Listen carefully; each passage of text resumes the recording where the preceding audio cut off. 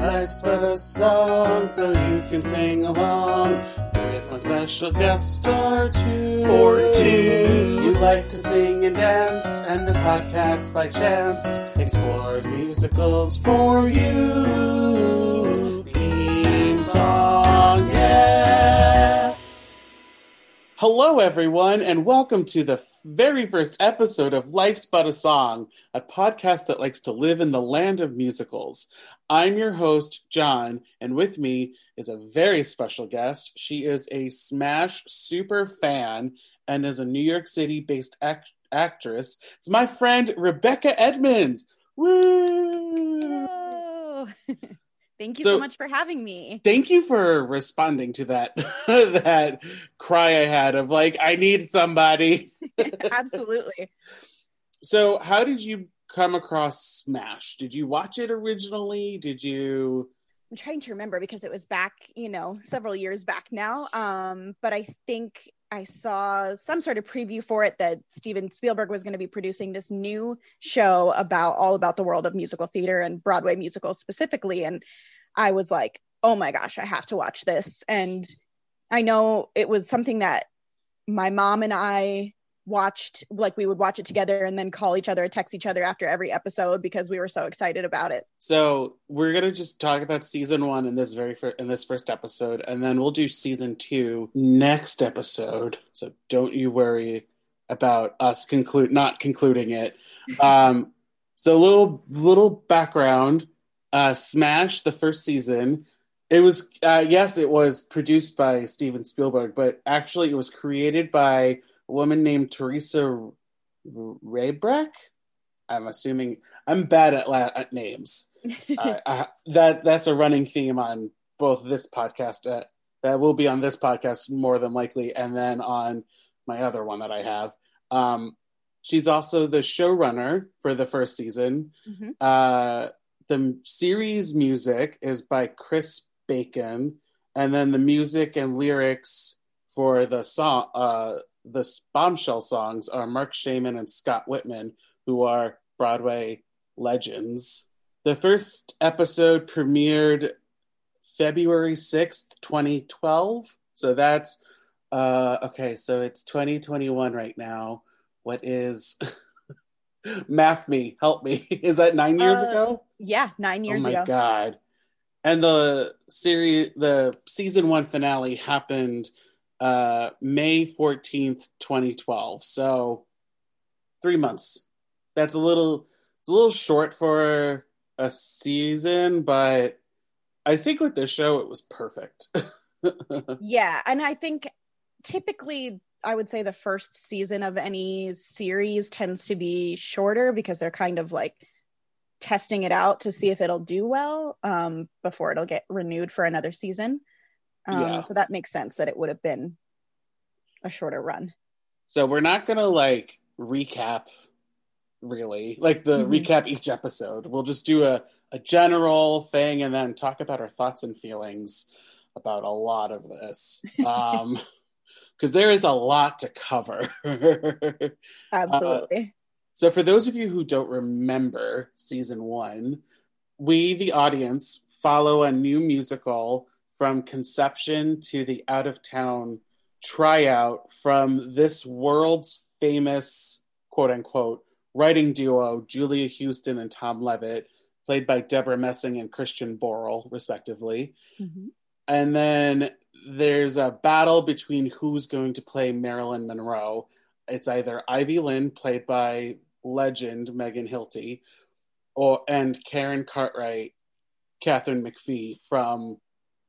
Did she win American Idol? She did not win her season. She was second runner-up, something like that. She came in second place. I was an American Idol person. Were you? Did you watch it? Yes. Yeah. How was she on that show? She was great on the show. I was a fan of hers, and I wanted her to win as far as when it came down to her and the winner of her season, Taylor Hicks. He was the guy with the gray hair who sang a lot of soul music. Oh, I remember that name now. Yeah. It was Soul Patrol, everybody, that was his big thing. But Yeah, I really enjoyed her. I liked her voice a lot. And she kind of had that soft, like sweet personality that everybody sort of fell in love with, which I think she brings to the character of Karen, especially in the first season, like a sweet, like naive nature about her. Yeah, she's a little too sweet for my liking. I don't mean, I know you like the show, and I'm sorry if I'm going to shit on it, but I'm going to shit on it. No, that's totally, I mean, I love, discourse and discussing it. So But like, I'm not gonna lie, I recently rewatched the series, and Mhm. that's the whole basis of this podcast, where I was just like, I just want to talk musicals with my friends and people I know, and nerd out with them, but obviously point out the rather obvious mistakes that some of them have made, like Yes. putting Megan Hilty against Catherine McPhee, because Megan Hilty's going to win. Right. Absolutely. Because all right, so Karen is supposed to be like this newcomer, fresh off the bus from wherever, but not really, because she's been in New York for a while. Is that? I think so. I think, yeah, she's supposed to be pretty green as far as maybe she's done some summer stock while she was in college. And after that, she's done a few professional contracts, but hasn't done Broadway yet. My assumption would be that she has her equity card, that she's a member of the union because she's auditioning for Broadway shows. No, I don't think she has, because I think it was an open call that she went to. Okay, so they decided to do an open, like a non-union and union call, Well, like all so together. if you remember correctly, they first are auditioning for the crap, what's it called? Words are hard right now. Help me out Oh, here. for the reading? For the reading, yes. Okay. I know words. They're doing the reading, so obviously you don't need to be anything for the reading besides alive. Now, have you ever done a reading before? Um, the only reading I've actually done recently, I've done a couple like Zoom readings, which has been an interesting experience. But I've never done a reading of a new musical like live and in person. Okay, so the readings that you did you treat them like Megan Hilty's character, where she's just like, I need to do this or I'm gonna die? No, I mean, obviously at this point in time with COVID and everything, it's been just kind of good to still have an opportunity to perform in some sort of way. So I was taking it as that type of experience, that it was like great to still be able to get to do what I love and learn how to do it in a new way on a new medium that I'm not as used to. Yeah, because when you do a reading, there are things in the show that they do depict as what really happens, but then obviously they have to up it a little bit because it's TV and they need drama and all this and that. So like when you do a reading, you're lucky if you get a chair. Yes. Yeah, which is kind of, I don't know. I feel like readings, in a sense, a lot of the time, specifically with certain writing teams, they're going to be casting a lot of their friends for these readings. Maybe not, they still would hold auditions for them for sure, but they're not necessarily always like this big thing, like it's definitely going to go to Broadway, and so like I have to get attached to it from the beginning, because if I don't, then I'm never going to do the show, and like it's my dream to do this reading. Yeah, because like they obviously are steamrolling months and years of what happens when you get a new work. It's never like this. Absolutely not. Yeah, I would say a majority, probably 99% of shows, it takes, years of time of multiple readings and sometimes. things. Yeah. Absolutely. There may be the one in a million, but or billion probably, but like it's few and far between, and it's just so funny the the rapid pace of this show where it's like, well, we have this idea that we're kind of toying with, and then Ellis, fucking Ellis, by the way, Oh my gosh, the worst. he puts it on YouTube, which, things that, okay. There are things in this show that do happen in real life. Like, for example, if the Deadpool teaser was not leaked on YouTube, the movie would never have been made. Mm. So, yes, it's interesting that in 2012 they were positing the power of the internet. Mm-hmm. I mean, obviously, years later, we would see it more where the fans and things like that would be able to get things happening. But I don't think that would have happened with with a staged reading. Right. Yeah, it was a very interesting concept that they rolled with, as far as, oh, he's going to post this video of this one song, and from there they decide to make a full musical out of it. Yeah. Even though they were just toying with it, just touching it, just like, oh, maybe, but then they make a full musical in like 3 seconds. Right. It's so interesting too when they go into the reading and they barely have any of it written. They maybe have like 2 songs at that point, and they already start rehearsing with a full cast. You're like, usually you would at least have a draft, at least one of the acts written, and then you would continue rewrites and adding things, removing things as the process goes along. But they were like, yeah, we don't have anything written at all, and we're going to start this reading. It's funny you mentioned that, because yesterday, before recording this episode, I rewatched 42nd Street. Have you ever seen that show? I have, yeah. Smash steals a lot from that show, if you think about it. You've got the diva and the green but talented actresses against each other. You have a show that is allegedly being written as it goes along, and then the idea is to like put up the show finally. So I was just rewatching it. I was just like, oh my god, this is Smash. Like Smash is this, I should say. I shouldn't say that 42nd Street is Smash, because otherwise they'd have to take my Broadway card away. Did you know that this was based off of a book? I didn't, actually.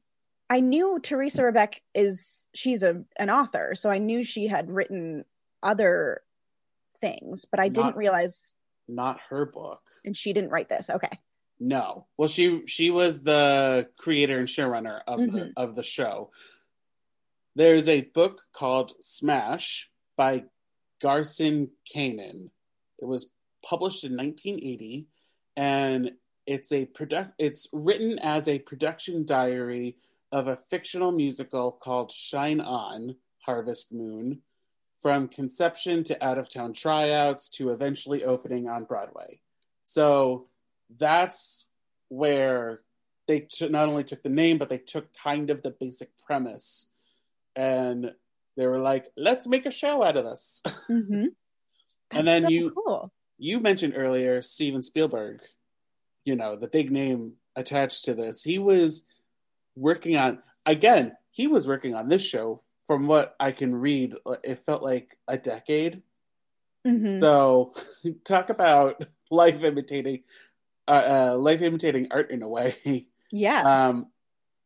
I read that the original concept was that it was going to be an anthology series that follows new shows coming to Broadway, and Spielberg would eventually produce them to be real shows if they were, quote, stage-worthy, end quote. I read that off of Wikipedia. Not again, take that with a grain of salt. But then there was Robert Greenblatt, who brought the idea to NBC when he became president of NBC Entertainment, and obviously the show happens. Mm-hmm. Did you also watch the show Glee? I did. Did you feel, because I definitely felt this after rewatching it, that they were like, we are not Glee. This is realism. This is reality. We're not saying that people can burst out into songs, even though they do in rehearsal sometimes. Yes, I did feel like, especially in this first season, they were specifically trying to set themselves apart from Glee in a certain way, where, like you said, it was going to be more realistic, and this is what theater really is and how it actually happens in New York. And again, still having to create some sense of drama because it's a TV show, but yeah, it did feel like they were trying to show us this is what the real theater scene is like in New York. Well, or like, this is realism. Real, real, real. We're not fake at all, like that other show, Gerarg. But it was fascinating because, like, the way that they wrote things in season one, when they weren't in rehearsal, they had to be like, okay, we have to put in other songs, clearly. Mm-hmm. So, like, the one that comes to mind is when Katharine McPhee goes to her friend's baby shower. Yes. And I was just like, who has a baby shower at a bar where they sing karaoke? Exactly.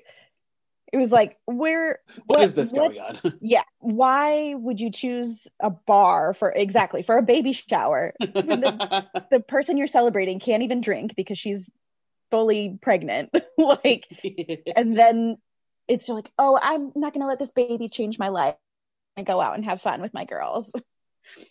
The show tried so hard, and you can tell because I mean, obviously it lasted 2 seasons, so good for them that they got a second season. But this season one, man, there were storylines and things like that I was just like, whoa, I don't really care about this. I just want to see tap dancing and glitter, and that's it. I feel like there were certain storylines that I really liked and wish that they maybe would have expanded more on, and then other storylines that I wanted them to sort of not even address. I actually did enjoy the affair between Julia and Michael Swift. Yes. I thought that was interesting, and I kind of wanted more of that and less of the whole Eileen drama with her ex-husband. Anjelica Huston? Come on. I love Anjelica Huston. Don't get me wrong. She was high as a kite during this, and you could tell. But I think, yeah, there was some muddiness with her and the guy who was the bar owner that then ended up helping produce the show.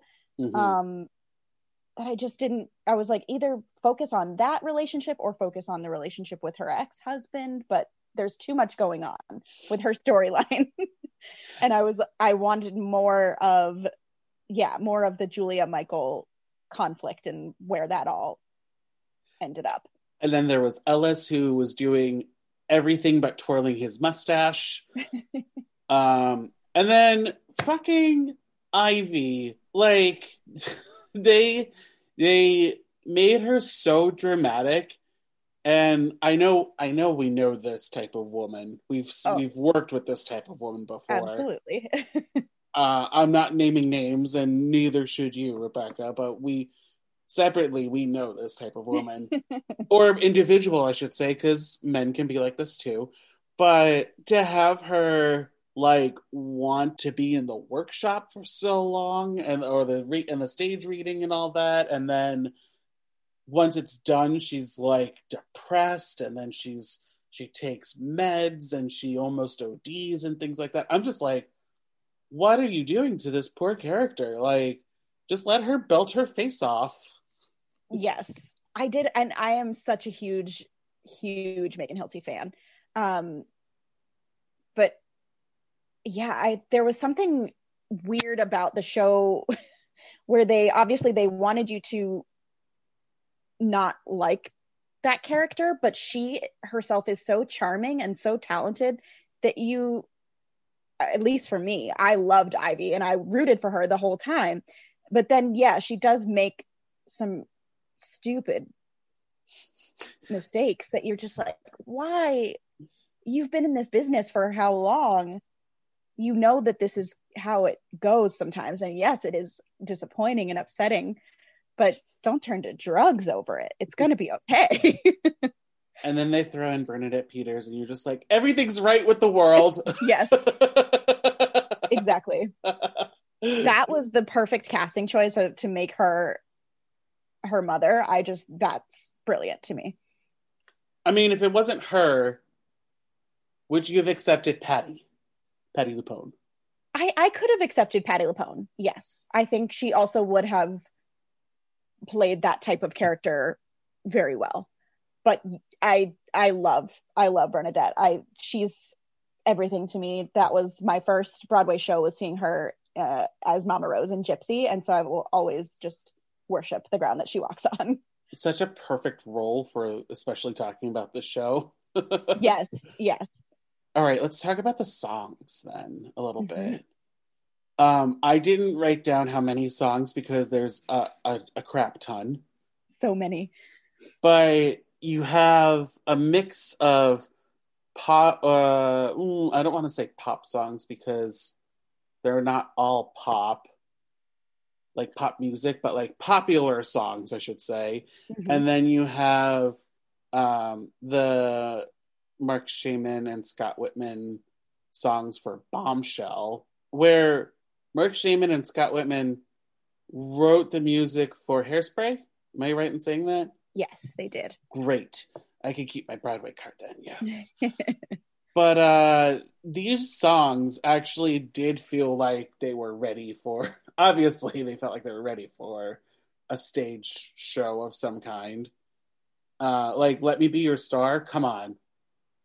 Oh, yeah. I could sing that song. That's one of those ones that, I mean, there's multiple songs from this series that every girl, as soon as it came out, was like, I'm putting that in my audition book. And I was guilty of that as well. Oh no! Not this song, not Let Me Be Your Star, but I think it might have been from season 2. We'll get to that then. Talk about that the next we'll get to that next week, yes. But yeah, there were a few songs that I was just like, all right, I forgot that this one bopped. Like, yes. And so many as I was going through, I was like, oh yeah, I loved this. I loved this. I loved this. There's just so many great songs that they wrote for this show.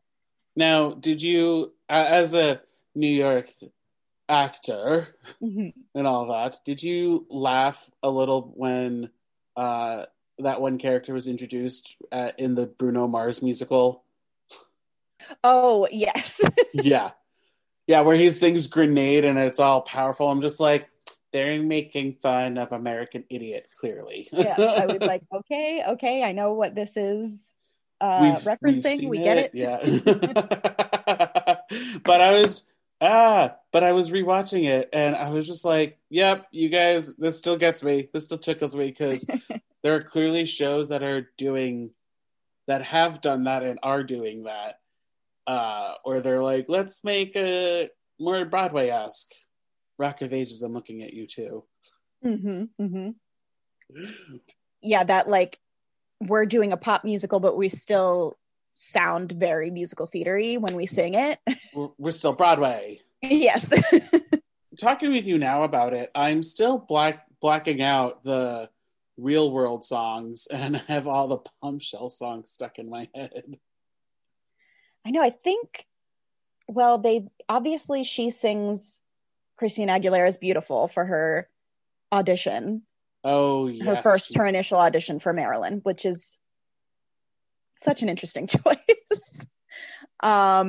Karen sings that, but I think her version of it is beautiful. I don't know that I would necessarily walk into an audition for Marilyn Monroe singing Christina Aguilera, but it was a choice that obviously got her noticed in the room. And sure as shit, I bought all the music on iTunes because I'm that person. Even though there's sometimes I'm watching the show and I'm yelling at it, going, "That's not realism!" Where they were like, "Tomorrow we're doing the out of town tryouts," and they don't have the show finished. They don't have a full cast clearly. And I'm just like, that's not real. Yes. Yeah, I mean, the timeline, it's so, and obviously because again, it's TV, it has to be accelerated a bit, but I also wonder maybe if they had spread it out a little bit, what they could have expanded on with some more of the characters and the book writing of the show. I don't know whether that would have been successful or not. I also didn't really. So you said that you liked Julia's storyline. Yes. I didn't like her son, personally. That actor. Well, the way that actor portrayed it, because I feel like they wrote him to be younger than he was. Yes, I agree. And I was just like, guys, just cast a 5-year-old. It'll be fine. Whatever. Cast a 10-year-old, not a 16-year-old saying these lines. But they had that. Was that in this season? I'm like getting all mixed up now. Where they had where he gets arrested for smoking pot in the park or something with his friends. I don't remember, but continue. So there's a whole storyline where he's like out in Central Park with a group of his friends and they're smoking weed. But apparently he was not smoking. He was just with them, but the group gets arrested, and he calls Tom for his phone call instead of calling his mom or dad. And Tom comes and bails him out of jail, picks him up and brings him home. But so it's like they wrote certain storylines that were like, okay, he's a teenager, he's in high school, this makes sense. But then other parts of the character were written very young that I was like, why is he saying things like this? I'm so confused. Right. Where it's like, you're obviously 16 years old. You know, like, you should have a brain, unless he's smoking the dope. Smoking the ganja. Smoking the ganja. And then with Tom also, we have the unsexual homosexual in the show. Yes. Because gays don't have sex. Mm-hmm. What? We can't. It's inappropriate. We can't see it. It's inappropriate. We're not allowed to see it. God forbid that they have a relationship or something with somebody. Yeah. I mean, it's like taboo to even see two men kissing on screen, let alone like talk about a relationship. Well, this is way after Will and Grace did it, so it's fine. Yeah. It's fine. Did you believe Deborah Messing as a songwriter? Speaking of Will and Grace. Yeah, I did. I actually, that was another thing that I did really enjoy about, I mean, I enjoyed a lot of the show. Obviously, I'm a big fan of it, but that was one of the things that was successful to me was their relationship. And they did actually, Julia and Tom felt like they had been working together for a long time. They felt like they were a real songwriting team. Yeah, I bought it. She, correct me if I'm wrong, she wrote the book? She was the book writer. So she's the book writer and lyricist, and he writes the music. Now, for my brain, and for those people who don't know it, a lyricist, do they only write the lyrics, or do they also have to write the melody, the music that goes with it? Like, you know, saying, I am a lyricist right now, like those notes that go with it. Do they write that, or is that like a combination with the music writer, composer? Yeah, I would say, I mean, it's probably different in every writing team. If you are a team of two writers, but she probably, at least from what it seemed like in the show, she was mostly just in charge of writing the words. Tom would write the melody and orchestrate it, and she would write the words. But it also seemed like there was a collaborative bit to it where they would kind of riff off of each other, and maybe she would come up with a line of words and he would write a melody for it, or vice versa. He would come up with the melody first and then she would write the lines. So yeah, it didn't seem like, oh, I write this full musical piece and then you'd come up with the words for it. It seemed like they were doing it together. Yeah, it was okay.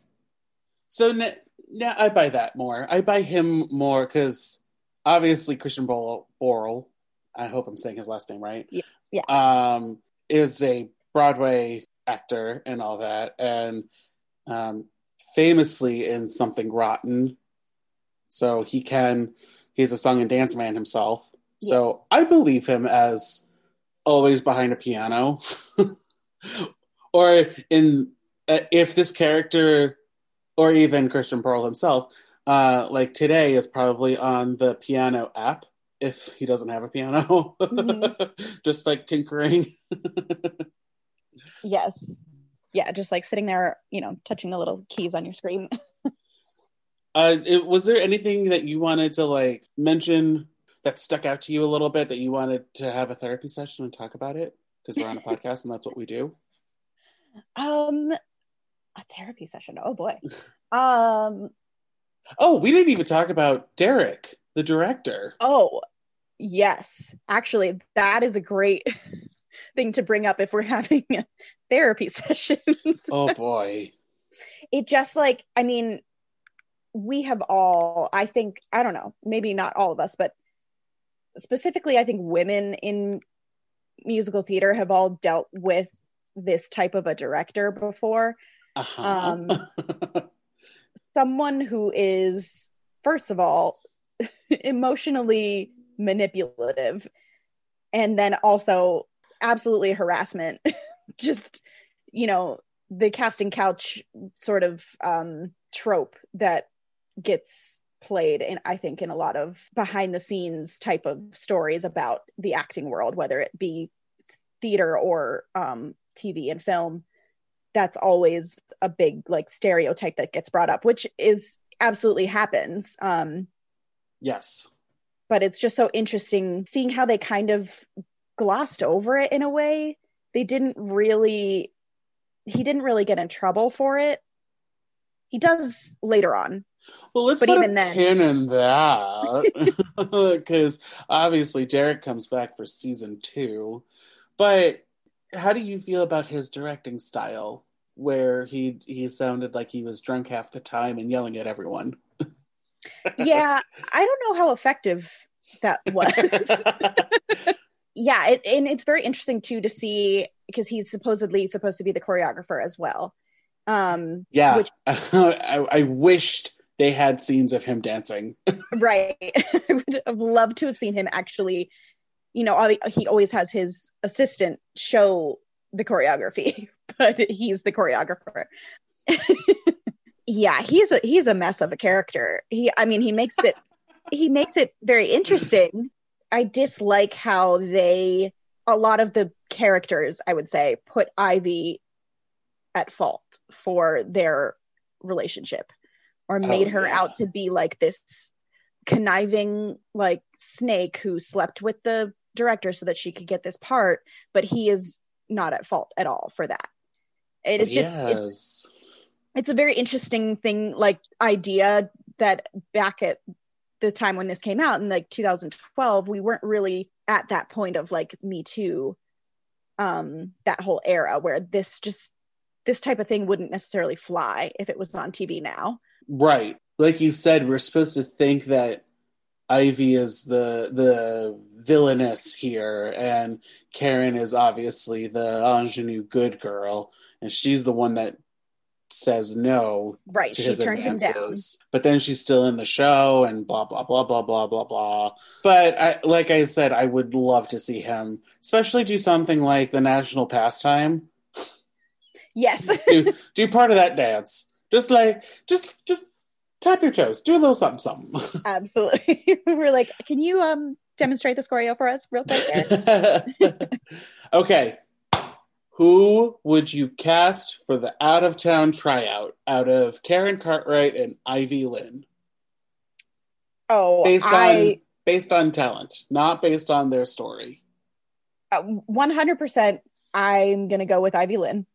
Great. She's absolutely, I mean, she looks the part, and specifically when you are talking about an iconic person like Marilyn Monroe, yes, you're going to want somebody who can perform the role well, acting wise and singing wise, but also they have to look like Marilyn. She looks like her. She's shorter, she's curvy, like she has more of that classic Marilyn look that I would, if I was directing, I would want to see someone like that playing the role.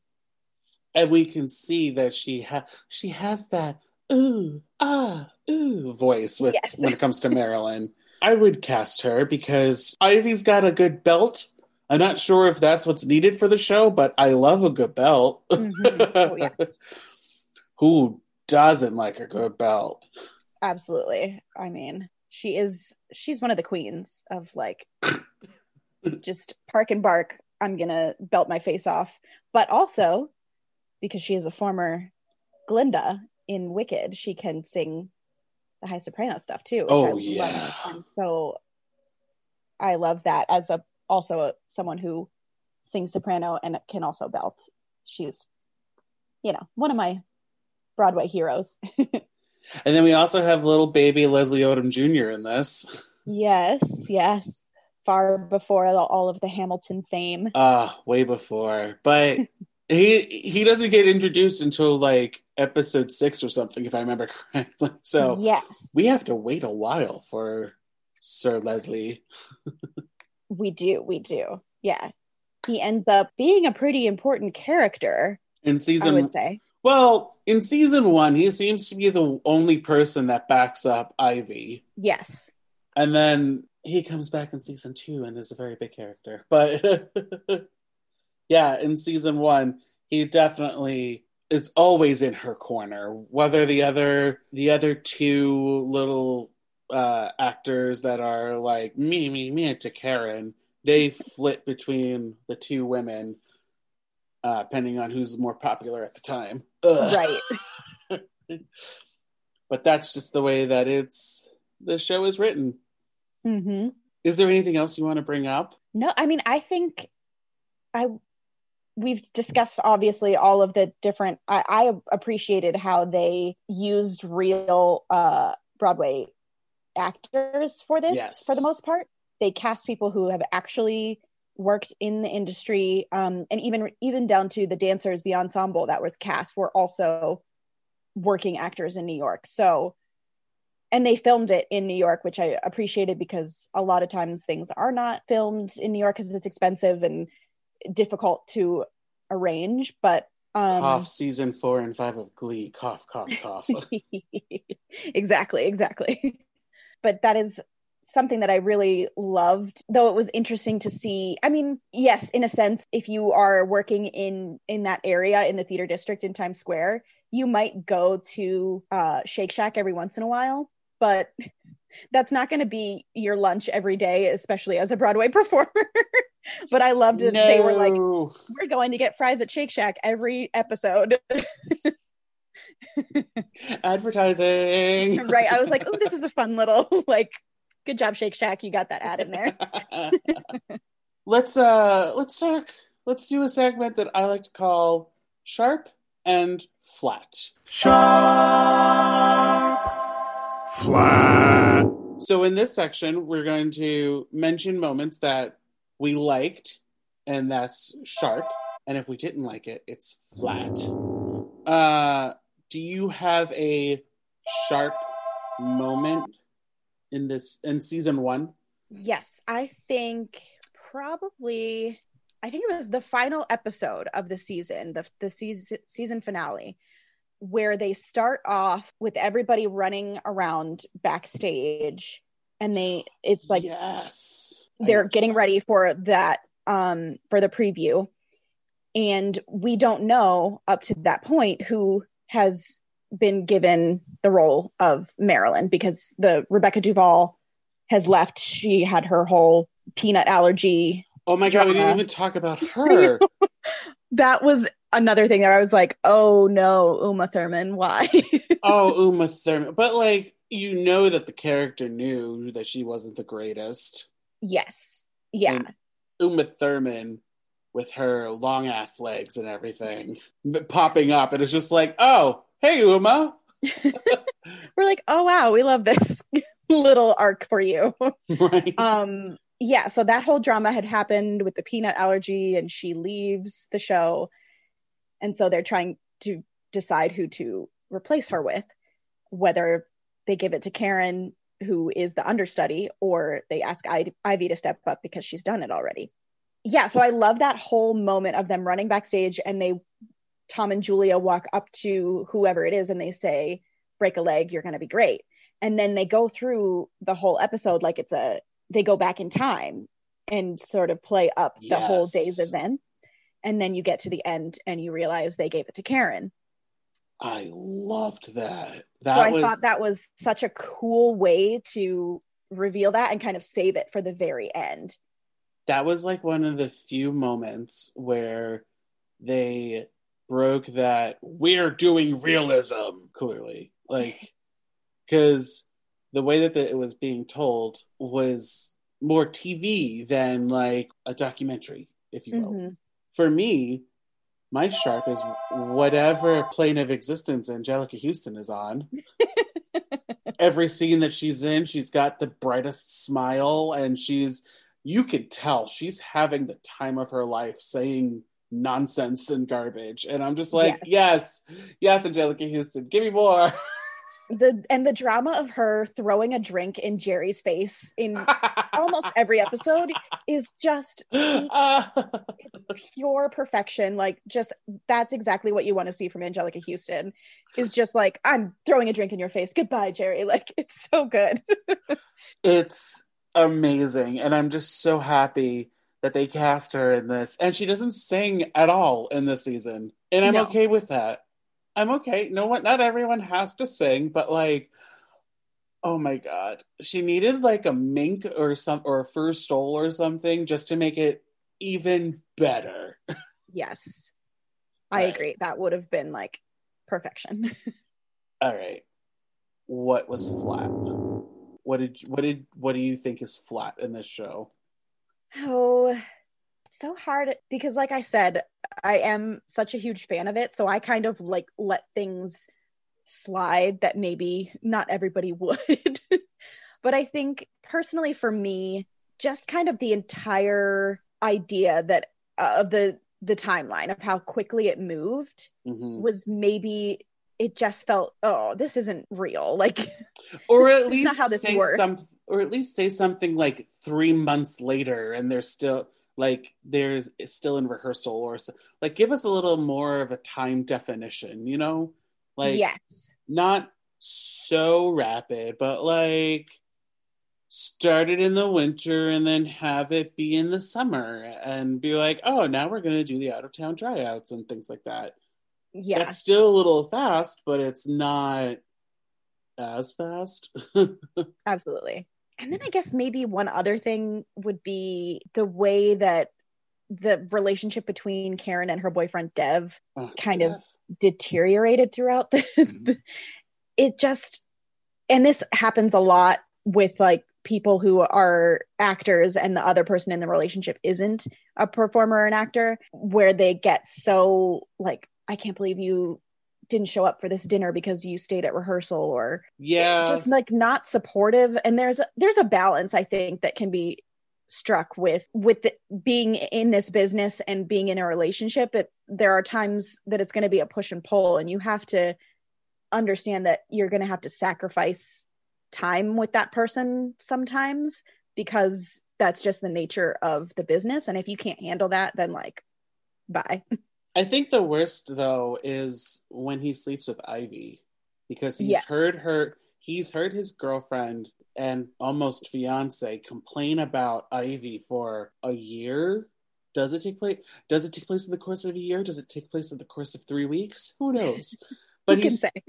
he's heard his girlfriend like complain about her, and then he goes and sleeps with her. That's when I was just like, all right, clearly Yeah, you want to be written out of the show. right.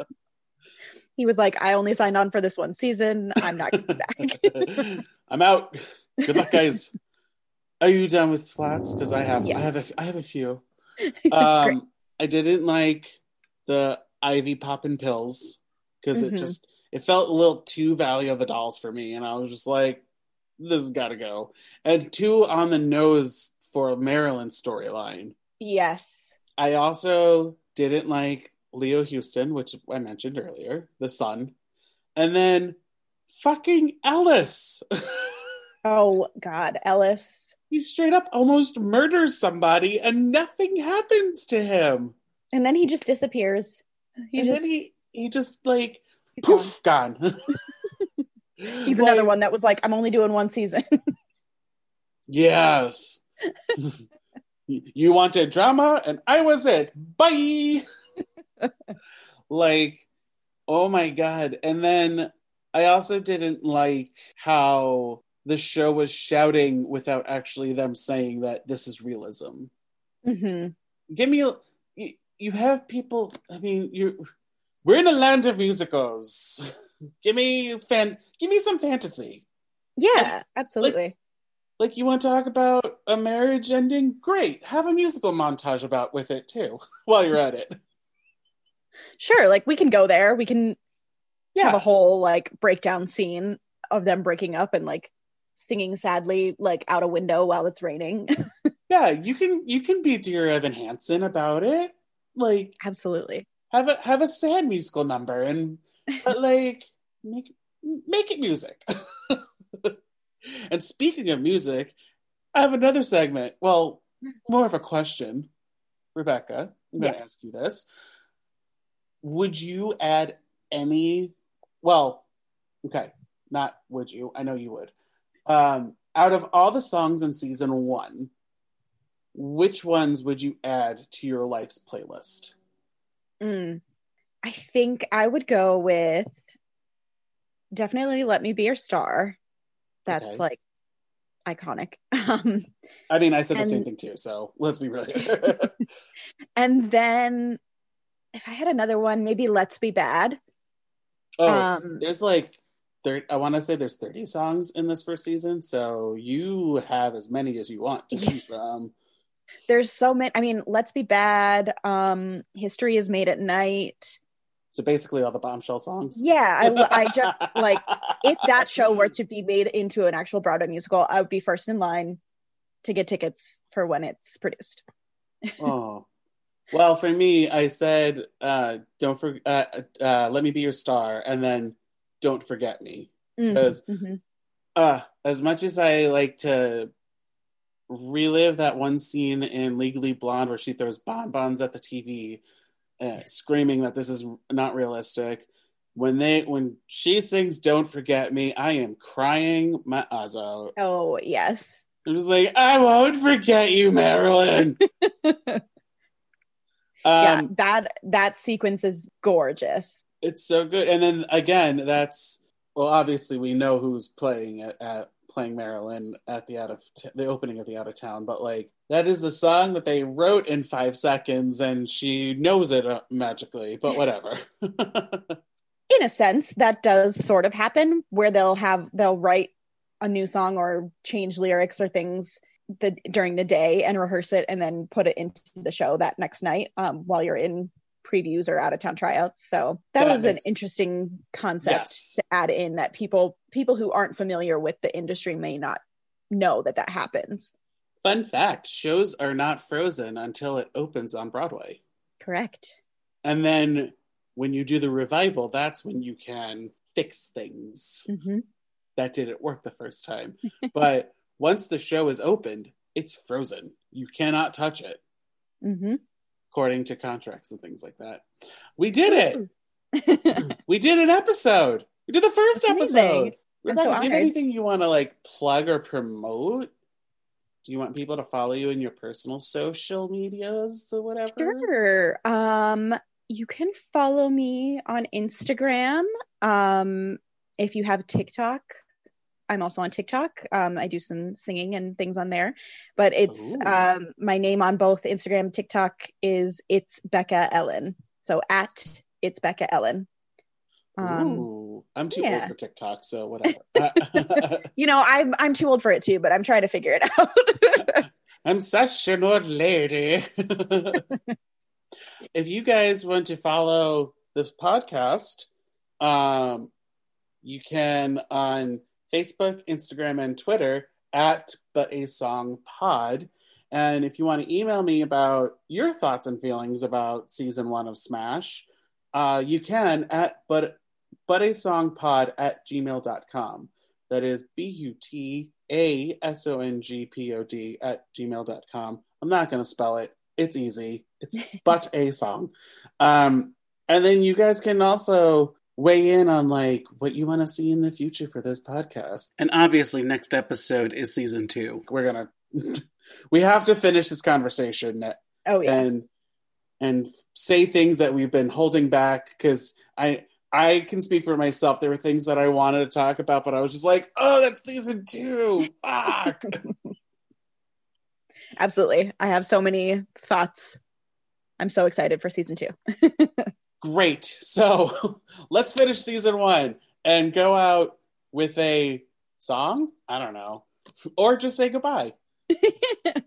Bye. Bye.